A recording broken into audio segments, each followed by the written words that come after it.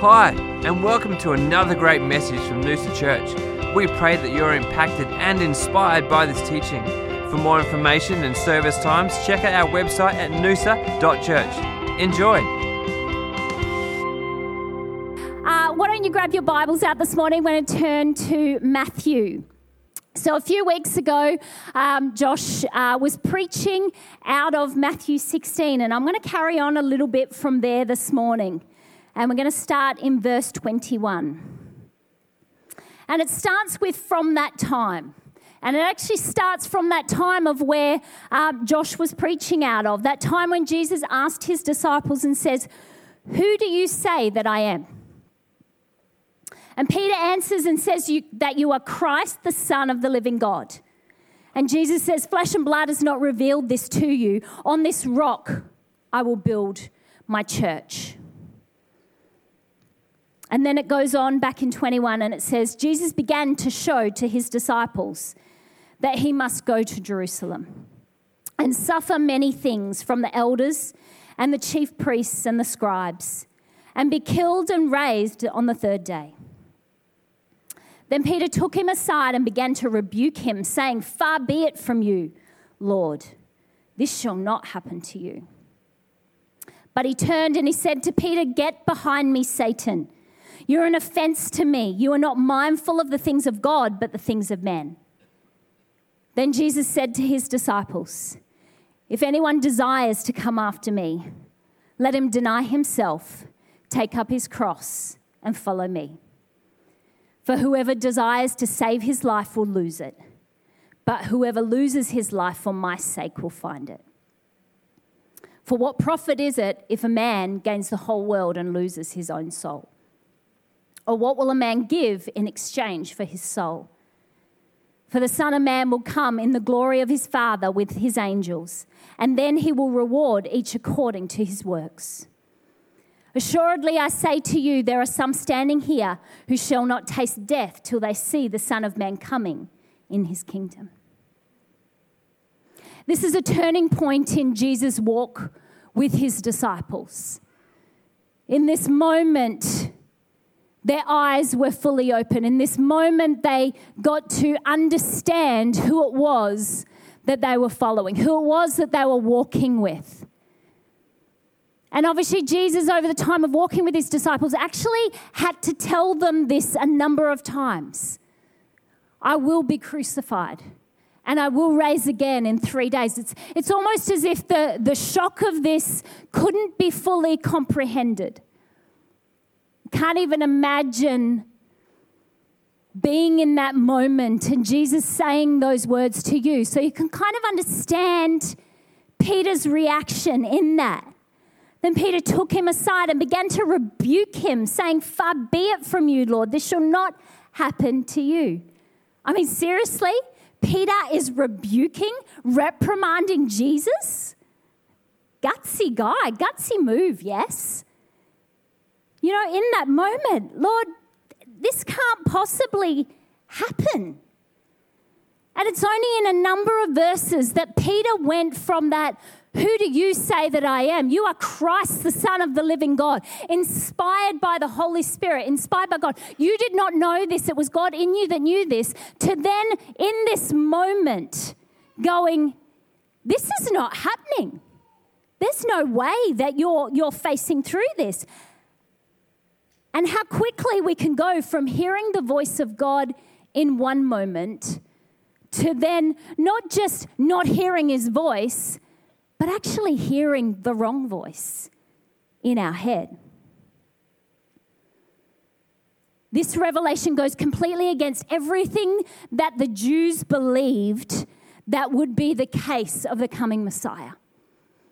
You know, this was a moment in time that they had grown up hearing about the Savior that would come, the King that would come and sit on the throne to liberate them, that they would be set free. So now you're telling me that you're dying? But hang on a minute, you haven't sat on the throne. You haven't liberated us. Like, this can't be the case. This can't be right. For you to experience this, it must be wrong.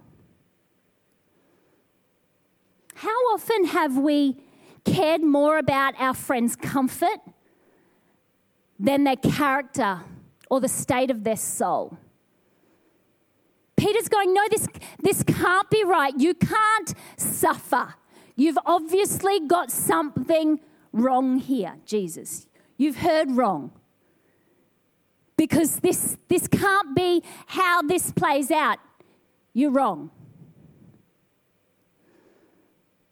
How many times have we, in those moments of watching those ones closest to us suffer, stand on that side and go, yeah, it must be wrong. Can't possibly, suffering cannot possibly be right. This cannot possibly be God.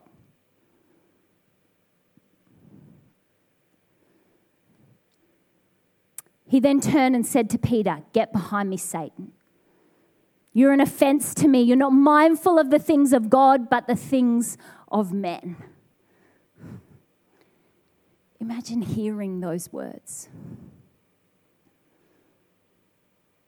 Going from that moment of, on this rock I will build my church, to get behind me, Satan. You haven't tapped into the things of God in this moment, but the things of man. Jesus was very aware in this moment that his fight wasn't against flesh and blood. It wasn't against Peter standing in front of him, but it was against principalities and powers. Because he's actually only just gone 3 rounds with Satan in the desert, hadn't he? And if you remember earlier on in Matthew, when Satan comes and tempts him in the desert, he says to Satan, then Jesus said to him, away with you, Satan. For it is written that you shall worship the Lord your God, and him only shall you serve. This is where having that discernment of the Holy Spirit in those moments, knowing what we're fighting. Are we fighting the flesh? Are we fighting the world? Or are we fighting the devil? And in that moment, Peter got a little bit confused. But Jesus knew exactly what was standing before him. Jesus knew exactly what had come in and was trying to tempt him in that moment. In that moment, Peter stepped out of the revelation of God that he was in not that long ago. And he became mindful of the things of man. But you need to become king. You need to take away this discomfort. You need to take away my discomfort. And Jesus says, you're an offense to me. A trap stick, a bent sapling, a movable stick with bait used to catch animals. A snare or a stumbling block, that which causes error or sin. Nice try. But I see this. I see this moment and I see what you're trying to do. Unknowingly, Peter was trying to stop Jesus from going to the cross.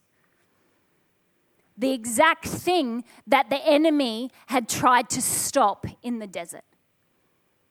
Let me make you Lord and Master. Let me elevate you. You don't need to go down this path. It can't be right. And he says, you are not mindful of the things of God, but the things of men. The things of men, avoiding pain at all cost. The things of God, entering into the pain and finding him in that place. When we take our eyes off God and place them on the things of men, then that's when we allow the enemy to creep in.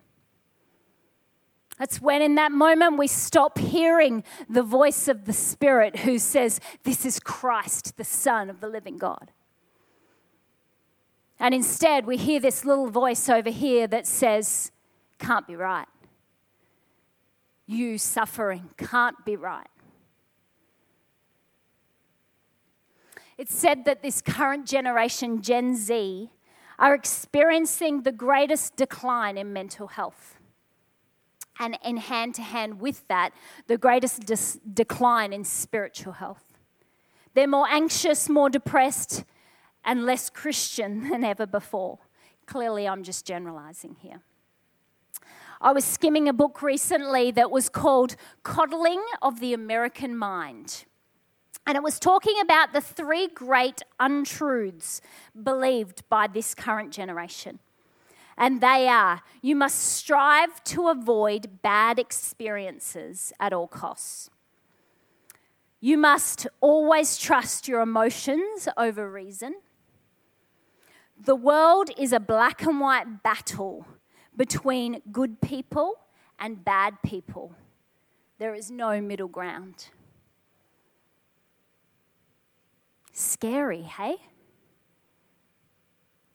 Scary to grow up in this belief. But when you start thinking about it, you actually see it everywhere. You probably even see it in yourself. I was reading a article yesterday that somebody had written about the upcoming referendum. And they were basically in this article stating that if you vote a particular way, this is what you are stating. And I'm voting that particular way, and I'm thinking, that's not what I'm stating. Hang on a minute. This is not black and white here. Because you believe that that's what I'm stating, but I actually firmly do believe that by voting that, this is actually what I'm stating. There is no black and white here. The book went on to say these beliefs insulate students from ideas with which they disagree, or are deeply dangerous to free expression and are harmful for students' emotional development.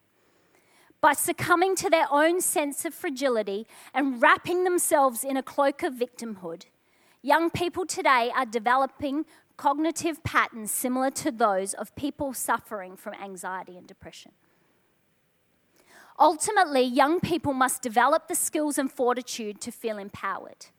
Being exposed to controversial ideas and unpleasant experiences is a vital part of human development. The key is not to crumple and retreat into learned helplessness in the face of adversity, but rather to overcome it and emerge better and stronger. The challenge is the untruth of fragility says that what doesn't kill you makes you weaker. It's not an opportunity for growth, but an opportunity for harm. And the last 3 decades of parents, we have been more aware of danger out there, and we've been more willing to protect children from that danger. So their children have grown up less exposed to risk, less exposed to harm. This results in an expectation of safety and comfort. If you're experiencing pain or adversity, you must be doing something wrong. And don't you just see it everywhere? I remember, I think it was last term, Arabella, one day at school was library day and, trying to teach her to be responsible for herself. Anyway, at the end of that day, she says, "Mum, I forgot my library bag today, but I remembered my library book. But the teacher gave me lines for forgetting my library bag." And I'm thinking, lines? Is that still a thing? Like, that was a thing in my day. Does anyone else get lines? I've got plenty of lines.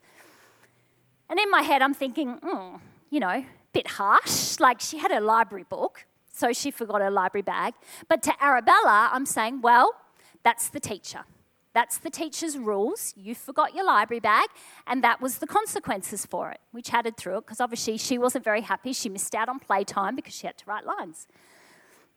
The next morning, I'm walking her to her class, and a mum comes up to me and goes, "Did you hear what happened to the girls?"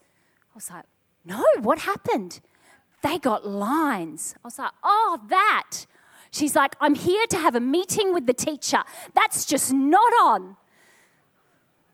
Wow. Okay. I must admit there was a look of shock on my face as I go, okay, I have to go now. I can't help but think ahead. I can't help but think ahead of the situations that really do matter. I can't help but feel for that poor teacher who's probably roped over the coals each and every day for the decisions that they're making for those students. But, silly little example, but is that not the society that we are living in? Is that not what we're getting to? And as a parent each and every day, I think we have these constant opportunities to go, am I jumping in here? Am I fighting here? Am I protecting my child from this? Because who knows that when you're walking with your children, you are triggered every day. A couple of weeks ago, Arabella was bullied for a week of school and had no friends. I'm completely triggered. That's it. I want to take you out of school. I'm going to homeschool you. Not only that, but I want to get these girls and grab them by the neck and push them up against the wall and tell them something.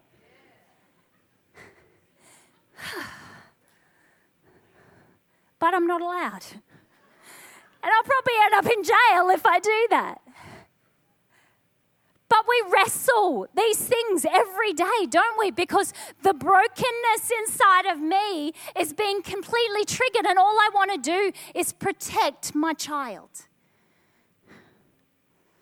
Challenge is one day, I'm not going to be here to protect her.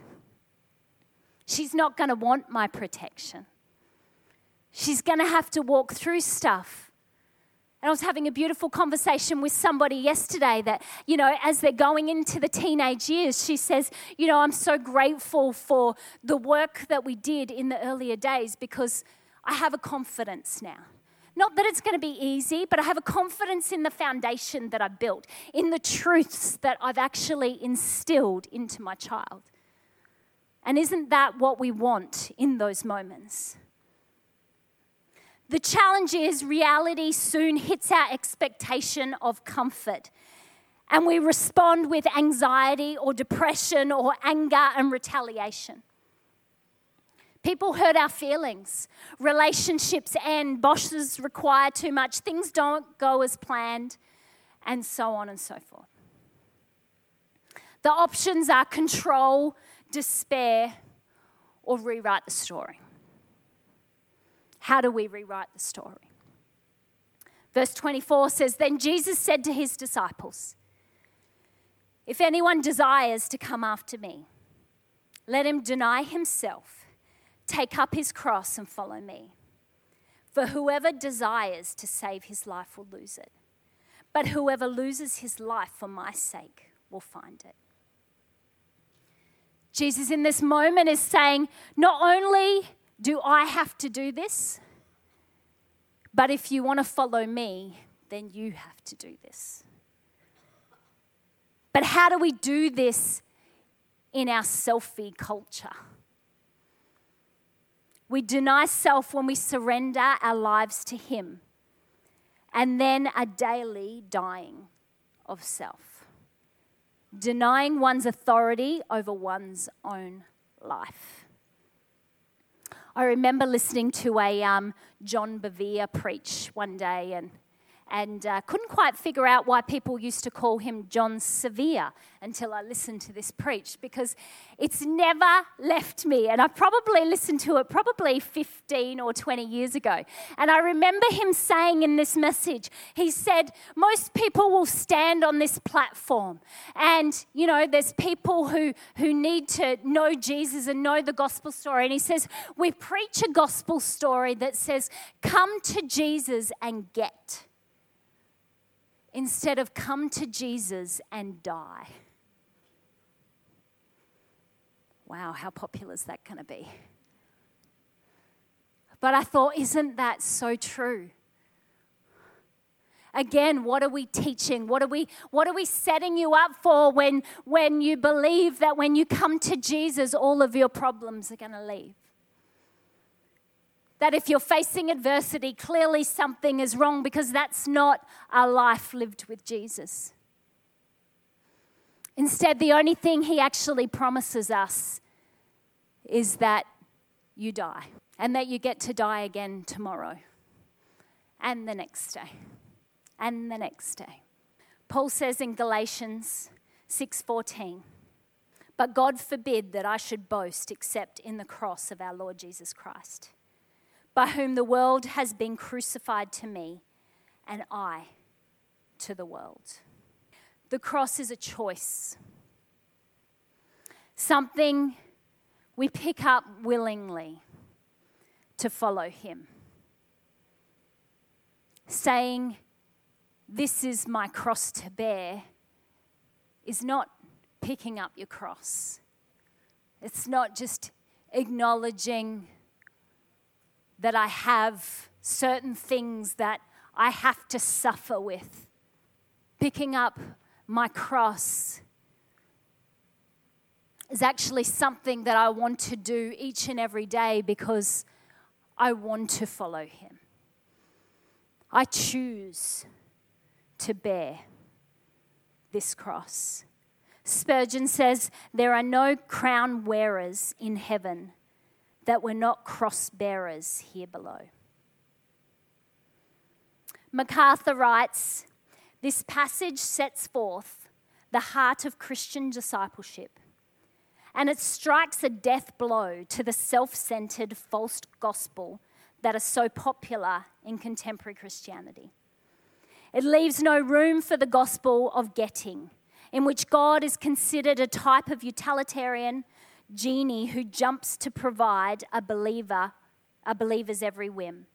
It closes the door to the gospel of health and wealth, which asserts that if a believer is not healthy and prosperous, he has simply not exercised his divine rights, or else does not have enough faith to claim his blessings.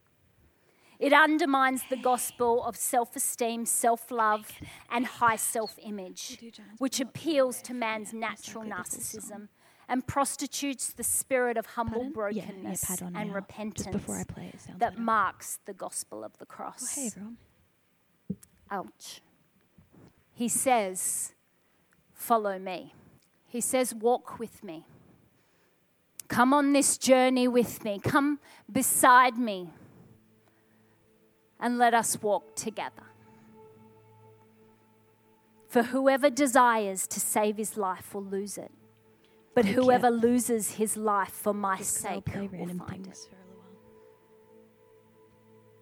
No wonder we get in so much strife when we're not mindful of the things of God, instead turning our attention to the things of man. His ways are not our ways. In fact, they're polar opposite. But when we get to a place where we condense our faith and our beliefs to what fits within our realm of understanding, then we've taken our eyes off him and we've placed them on man. Dying's hard. Dying to self is hard, isn't it? It's not self-denial. It's laying down my desires. It's laying down my thoughts, my ways of doing things. It's declaring that I don't know best, that I haven't got it figured out, that I'm not in control. We come to Jesus and we die. And that's only possible by the power of his Spirit. Because who knows that the will to live, the flesh, is strong. And we will fight tooth and nail to live in the flesh, to have our desires. Aren't you so glad that Peter didn't succeed in derailing Jesus in that moment? that Satan didn't win in the desert, that he was strong enough to look beyond this moment of suffering, to see the cross and you and I standing on the other side. The question is for you and I, is can we look past this moment of suffering, this life of suffering, with our eyes fixed on eternity? Can you pick up your cross? Can you deny self? Can you choose today to die and every day after this to lay your life down? When the world says, no, that can't be right, you must have it wrong, you must be doing something wrong, can you choose to stand in those moments and say, no, this is the will of my Father. My Father knows more than this moment, and my Father strengthens me in this moment. We hope you've enjoyed this teaching, that you've been encouraged and challenged. To stay up to date with our latest messages, you can subscribe to our podcast. For more information, resource, or service times, please check out our website at noosa.church.